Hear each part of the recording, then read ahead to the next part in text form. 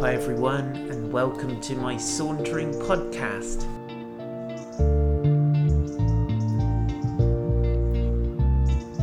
My name is Paul White and I live in a gorgeous place called Weymouth, and this podcast is a collection of saunters that were born in lockdown, but it's also got some additional stuff which is just fresh, hot off the press.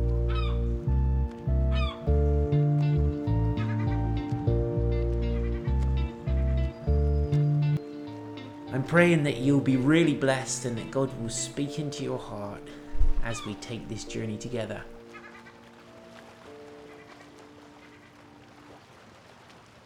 So please go ahead and hit the subscribe button to keep updated with the very latest Sauntering podcasts.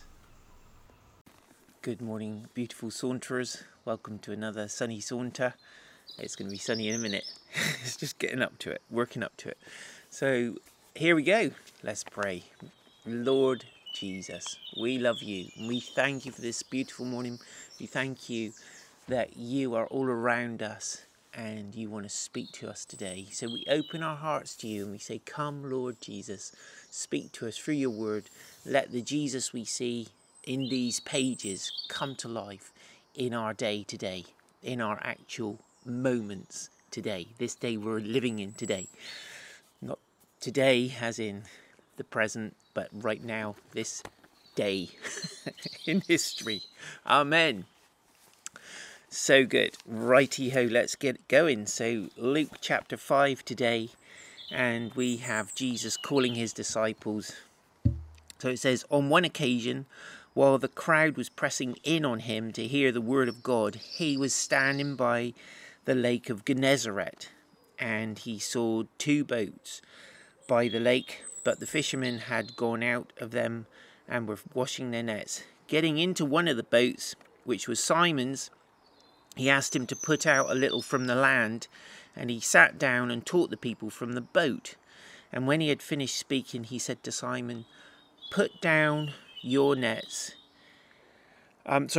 into the deep and let your nets down for a catch. And Simon answered, Master, we toiled all night and took nothing, but at your word I will let down the nets. And when they had done...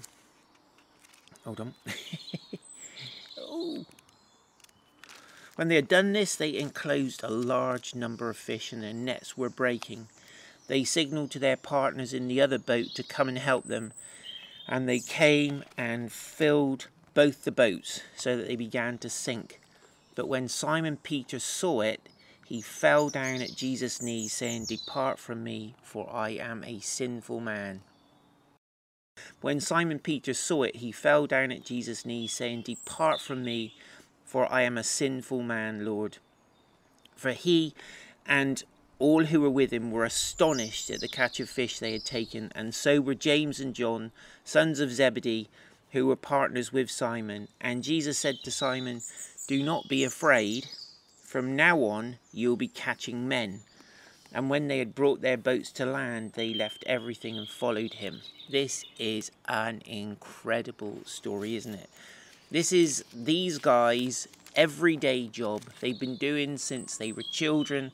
They gradually become more and more proficient at what they do, and they'd work with their fathers and relatives. That was the business around the neighbourhood. Everyone was fishermen, and they lived on what they caught from the sea, and so they became very good at getting these fish out of the sea into their boats. And this particular day, they'd been out all night and hadn't caught anything, and that's one of the reasons why I could never be a fisherman, because it's so boring waiting for fish to come along and take the bait. Good morning, Fran. And it's just anyway, so this particular day is unusual. These guys are washing their nets. They've finished. They've been out all night, caught nothing. They're cleaning up, trying to keep everything nice and tidy so that the nets cast properly and they're not full of seaweed or whatever else it is. And so they're getting rid of all the bits and pieces they don't want, the old boots and things like this, tin cans. And Jesus comes down, and he's got this big crowd pressing in on him, literally pushing him towards the sea. And so he says to the guys, look, can I borrow your boat? They push out into the water a bit, and he uses it as a pulpit, and he preaches from there. And we know, anyone who's spent any time in the sea knows that when the sea's calm, there's this incredible acoustic effect of the water coming off the flat water, and the voice kind of skims across the water like a pebble. And so Jesus used that and was there preaching, and then as a way of kind of saying thank you, I guess, Jesus says, come on fellas, let's get out and catch some fish. And they're like, man, you know nothing, you're a carpenter, how are you going to help us? We've literally been all night. But this is the thing with Peter, he sees something in Jesus, he's been listening to the preaching, and his response is master. This is a word that Luke uses, only Luke uses it in the Greek New Testament, and it really means you're the boss. So it's like he's saying, yes boss, because you say it, I'll do it. And I love that. But at your word, I will let down the nets. My brain is telling me this is a waste of time, but master, at your word, I will let down the nets. And do you know what? That needs to be our response to God, doesn't it? This makes no sense to my little human noggin, but because you say so, Master, I'm going to do it. It's the same really as Mary, it's just a different form of words. Mary says, let it be unto me as you have said. She's asked the question, how's this going to happen? And then she says, let it be unto me as you have said. And come on, we're going to find ourselves in so many situations that we do not understand. If we only proceed when we fully understand what we're doing, we will miss out on so many beautiful opportunities to experience a miracle and to see God come through in the most amazing way. And so when this miracle has happened, it's interesting that Simon had seen Jesus heal his mother-in-law in the previous chapter we talked about yesterday, didn't we? Peter had seen that, but it's the miraculous catch of fish that somehow gets him in the heart. And that's when he bows down and he says he fell at Jesus' knees. And I guess if Jesus is standing up in the boat that's full of fish, he probably came up to his knees. And Peter's just like falls down at his knees and says, depart from me, I'm a sinful man. That's the thing that triggers the heart response in Peter that really makes him, that's his kind of entry point into becoming a disciple. And, you know, we should still, it's lovely when we recognize that we're sinful and that we're able to fall on our knees before God, before Jesus. But rather than say, depart from me, we want to say, Jesus, stay with me. Let me cling to your knees. Let me hang on to you. Let me come everywhere with you. And that's, of course, what Peter is effectively going to do. But then Jesus' call to these guys is so profound, isn't it? He says, James and John, the son of Zebedee, were also partners with Simon. And Jesus said to Simon, do not be afraid. From now on you will be catching men. And when they had brought their boats to land, they left everything and followed him. Jesus said, you'll be a fisher of men. And I remember that as a child at Sunday school, hearing those words and thinking, wow, what does that actually mean? To catch people for Jesus. And I guess all my life I've been trying to do that and aspiring to be a fisher of men. And I wish I still am anticipating and waiting for that day when we see that miraculous catch of fish coming in that is just too many to number. And I think there's a lot of other people who would consider themselves to be fishers of men who are also living in anticipation of that great day. And we've seen the 1s and 2s, and we've seen the 3s and 4s, and there were 5 lads at the prison on Tuesday who prayed the prayer to receive Jesus. I think one was already a believer, but it's really exciting to see a little cluster come to the Lord at once. But we're still longing to see the time when the boats are so full that they start to sink, because we've just got so many people coming to Jesus at once. And of course that has happened and is happening in different countries around the world. It's just a little bit slow over here in Britain at the moment. And so Jesus, we ask you to bring the miraculous catch of fish to us sometime soon. In fact, anytime soon. Verse 12, it says, when he was in one of the cities, there came a man full of leprosy. That's a very kind of good description, isn't it? I've seen people who have been literally eaten apart by leprosy with no fingers left, just a kind of stump that was once a hand, and noses that have just eroded away and so on. And this guy comes to Jesus like that, and when he saw Jesus, he fell on his face and begged him, Lord, if you will, you can make me clean. And Jesus stretched out his hand and touched him, saying, I will, be clean. Love it. And immediately the leprosy left him, and he charged him to tell no one, but go and show yourself to the priest and make an offering for your cleansing, as Moses commanded, for a proof to them. But now even, so he says, go and tell no one, but go and show the priest, because that's what's required of you. That's like your official COVID vaccination certificate to say, it's like you're clear. You now get to be reintegrated into society. And he says, but verse 15, but now even more the report about him went abroad, and great crowds gathered to hear him and to be healed of their infirmities. But he, Jesus, would withdraw to desolate places to pray. This is amazing. Remember, this is Luke, the physician, the doctor who's writing this report. He's writing a detailed, systematic account of the things Jesus did. And you can imagine him in this moment where this guy whose body has been literally gnawed away by this horrible disease that was considered so contagious that the lepers were outcasts. Nobody wanted to go near them or breathe the same air as them, let alone touch them.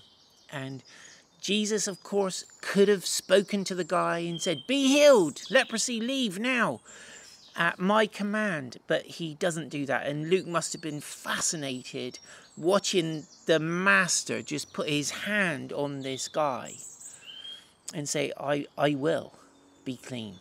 He's not just passing on a healing, he's directly, physically connecting with this guy on a deep, deep level. And he's saying, listen, you're not an outcast, come here. And he touches him. Boom. And his whole body is healed and restored and made clean, it says. And immediately the leprosy left him. And he charged him to tell no. I always think that's so funny when Jesus says, don't tell anyone. It's like, you've got a nose, you didn't have... Wait, you look different. You've got a nose. You didn't have a nose before. How did that happen? Well, I can't tell you. Oh, you've got fingers. You didn't have fingers before. Where did they go? I'd love to tell you, but I can't. I've been told by this guy who healed me, no prizes for guessing who, that I mustn't tell you. I've now got fingers I didn't have before. It's kind of comical, I think, in a way, but I think what Jesus is doing, he's trying to keep the lid on things a little bit, because there is a timing in it all, and he doesn't want the timing to be preempted by mass hysteria. He gets something fairly close to that, though, because great crowds gathered to hear him and be healed of their infirmities. And I love what he says in verse 16. He says, but he would withdraw to desolate places and pray. So the more busy it got, the more determined Jesus was going to be to get alone with God the Father and pray and just get filled up. He was staying oily. He was staying full of the Holy Spirit. He knew that if he was going to be able to give these people anything at all when they gathered around him, he needed to be full of the Holy Spirit's power. He needed to be fully engaged with the Spirit of God, because that was where his power was flowing from. Remember, he said in chapter 4, he said, the Spirit of the Lord is upon me because he's anointed me to bring good news to the poor. Well, right now, what's happening with this leprosy guy is good news coming to the poor. This leprosy guy would have no money. All he would have would be like a few coins that people threw in his general direction when they saw him and crossed over onto the other side of the road to avoid him. And so this is good news to the poor. This is a guy being reintegrated back into society who was considered to be an outcast. Good morning, Ruth. Great to see you. Hope things are going well with the move. Verse 17. On one of those days, as he was teaching, Pharisees and teachers of the law were sitting there, who had come from every village of Galilee and Judea and from Jerusalem, and the power of the Lord was with him to heal. Now, we've touched on this, haven't we? About why God heals some people and not others, and that has to be the big question for those of us who believe in supernatural healing, who believe in God's power to heal being given to us by the Holy Spirit. And Luke is clearly trying to get his own head around it, and he could tell on this particular day it was going to be a good day, because the power of God was with him to heal. Now, we had in the chapter before yesterday, we had about Jesus literally working through the night, touching everybody. Everyone he put his hands on was healed and set free from demonic infestation and everything else. And so this is a similar kind of day, it would seem.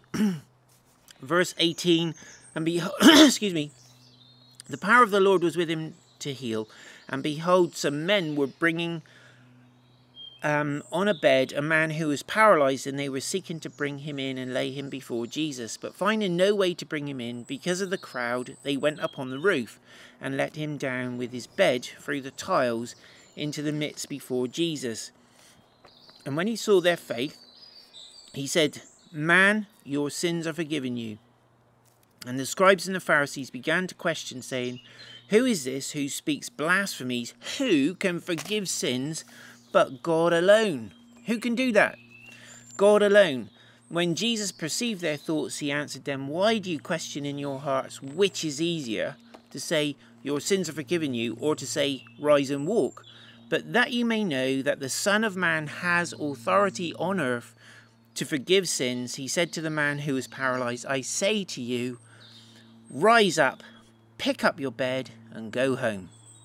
And immediately he rose up before them, picked up what he had been lying on, and went home, glorifying God. Isn't that amazing? Good morning, Rosemary.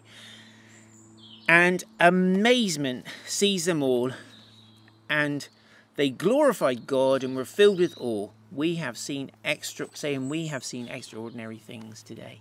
Wow, they certainly had.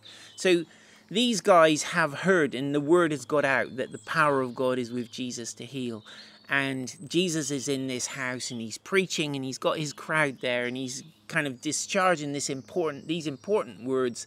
And bits of plaster start falling down from the ceiling onto the heads of the people. They're like, "Oh, what's going on out there? What's the part?" And they're looking at the owner of the house like, have you got builders in or something?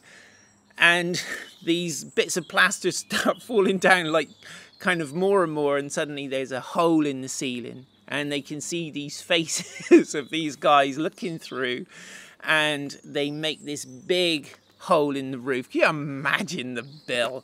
And the homeowner's like, "Oh my, why didn't you use the door?" And the guys are like, "Well, we couldn't get in." And they lower this paralyzed man down through on his bed. That's incredible, isn't it? On some kind of stretcher, they lower him down. Everybody's watching to see what Jesus is going to do now. This is kind of prime time reality TV. This is the best show in town, isn't it? Goodness me. And Jesus says, "Man, your sins are forgiven you." And it's like, hold on a minute. Nobody's even mentioned sin. What are you talking about? But Jesus always does that. He always cuts to the chase. He always knows what the issue is. And he looks at this guy and he says, "Man, your sins are forgiven you." He's also saying this for the benefit of the people in the room. And the Pharisees and scribes are really indignant because they say God's the only one who can forgive sins. What is this man doing? Well, of course, they've answered their own question, because Jesus is God. That's why he can say, "Your sins are forgiven you." So Jesus is actually making a statement in his statement. He's saying, "Yeah, I'm God, and I forgive you your sins, man."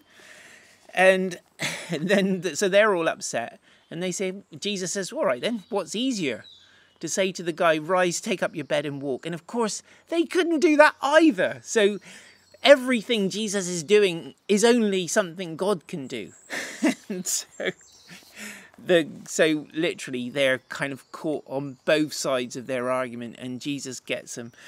And it's so cool. And so he says, rise up, pick up your bed and go home immediately. Immediately. It wasn't like next day or down the road, or we heard that he got better eventually. But it's, wow, right there in that moment. And you can imagine Luke scribbling on his little notepad, or committing all of this. Must have been burned into his memory, mustn't it? These kind of events. You would never forget it. And amazement seized them all, and they glorified God and were filled with awe, saying, we have seen extraordinary things today.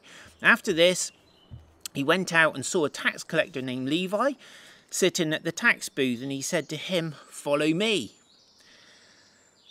And leaving everything, he rose and followed him. Now, a tax collector was an unpopular job amongst the people who were having to pay taxes, but amongst certain sections of the community, there was great aspiration to become a tax collector. And so to actually abandon your post and give up your job as a tax collector was saying goodbye to a very, very lucrative income.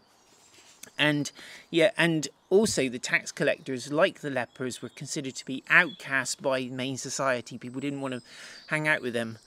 But Jesus, however, has designed, so he wants Levi to be one of his disciples. And Levi's other name was Matthew, so we know him perhaps more as Matthew. And Levi made him this great feast in his house, and there were a large company of tax collectors and others reclining at table with them. And the Pharisees and their scribes grumbled at the disciples, saying, why do you eat and drink with tax collectors and sinners? And Jesus answered them, those who are well have no need of a physician, but those who are sick. I have not come to call the righteous, but sinners to repentance. Once again, Luke is like a magpie, and he picks up these wonderful medical anecdotes and references of Jesus. And Jesus is sitting around with all these tax collectors. Matthew's thinking, if I'm going to follow Jesus and enjoy all that he's giving me, I want all my friends and my compadres to get in on the action as well. And so he's hoping that Jesus will be able to convert a few more tax collectors by hanging out with them. But the scribes and Pharisees, once again, are there to rain on the parade and spoil the party, because they just want Jesus to conform to their ideas. But Jesus constantly jumps over the fences and welcomes people who are on the outside of respectable society. But Luke picks up this one. It's the sick who need the doctor. It's not well people. Well people don't go to hospital unless they're going there to visit or to work, do they? It's because we're sick that we go to hospital. We understand that. And Jesus is saying, these are precisely the people I am on the earth for. So shut up, you lot. Verse 33, and they said to him, the disciples of John often fast, and offer prayers. And so do the disciples of the Pharisees. But yours eat and drink. And Jesus said to them, can you make wedding guests fast while the bridegroom is with them? The days will come when the bridegroom is taken away from them, and then they will fast in those days. He also told them a parable. No one tears a piece from a new garment and puts it on an old garment. If he does, he will tear the new, and the piece from the new will not match the old. And no one puts new wine into old wineskins. If he does, the new wine will burst the skins, and it will be spilled, and the skins will be destroyed. But new wine must be put into fresh wineskins. And no one, after drinking old wine, desires new, for he says the old is good. Right, so these guys, they're all looking at Jesus and his disciples, and they're saying, look, you're eating and drinking. Good morning, Linda. You're eating and drinking. You're having a party. What is it with you guys? Whenever we see you, you're stuffing your faces with food. You're eating and drinking and so on. And he says, how come you do this? Because John taught his disciples to fast. We could get on with John's disciples because they were kind of religious and they did these things. And Jesus is saying, no, something's going on here. I'm the bridegroom, actually, of the story, if you could just get your little head round it. And when the bridegroom is with his guests, of course they're celebrating. Actually, the rabbis told the Jewish people that it was wrong to observe a festival of fasting if it coincided with a wedding. So you were supposed to honour the wedding by feasting and enjoying yourself. And I think it's Nehemiah says to the people, doesn't he? I don't want you to fast today, even though it's a day where you should be. I want you to celebrate because the joy of the Lord is your strength. And there's something about when the Lord is with us and that moment has come and his presence is, we just enjoy that moment and we celebrate it. And Jesus is saying, look, there's going to be plenty of time when I'm not with these guys and they will fast. And that's all well and good. And Jesus actually teaches about fasting, doesn't he? He says, when you fast, do it like this. But actually what he's saying is right now, this is a time for celebration.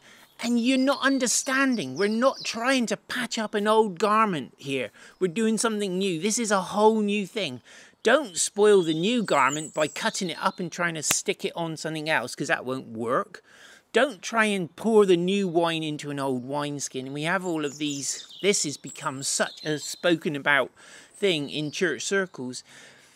Actually, God is doing a new thing and he wants to continue to break out of the kind of constraints of the old mindsets that we get into so quickly and just keep bringing that joy and that new wine of his spirit into the place. And he's even doing that today. But even those who've tasted of the new wine, as we start to get used to it and we kind of we think, we can fall into another form of straitjacket just as easily as the people who we kind of maybe hold with some criticism in our hearts about, and we think, oh dear, they're locked up in their old wineskin, and we can soon do the same. But actually what Jesus is saying, there's something alive and dynamic going on here that I want you to understand. This is not about patching up an old religion. This is about a living relationship. This is about the person of Jesus who's in the room right now. This is the one we're honouring. This is the one we're celebrating. Wow. Here's my prayer. Jesus, will you come and be central in your church again? In the country of Great Britain, in the country of India, in every country of the world, will you be so present that there is great joy and great celebration, that these people who've been paralysed from however long, all these different things begin to be healed in front of us so that we have no choice but to celebrate and get excited. Lord, we love you so much and we're so excited about what you are doing and we thank you for that, but we're asking for more. In Jesus' name, amen. Have an amazing day, everyone.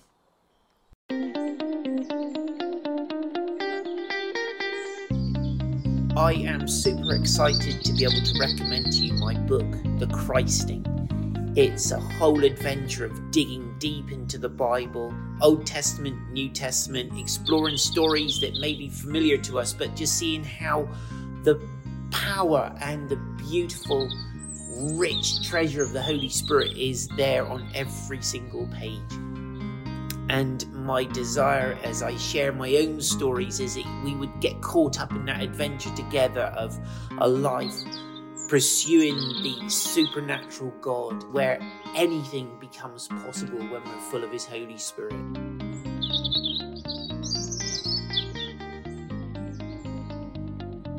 And so my prayer for you as you read this book is that you'll get excited to embark on your own voyage of discovery with him, but more than anything else, that you would fall more in love with Jesus. So please, if you have not got a copy, do buy one. You can get it online on all the major online bookstores, including Amazon, Eden and others. You can buy it from Christian bookshops, or you can message me and get your own signed copy. There you go. But do like it and review it because that really, really does help. Thank you so much.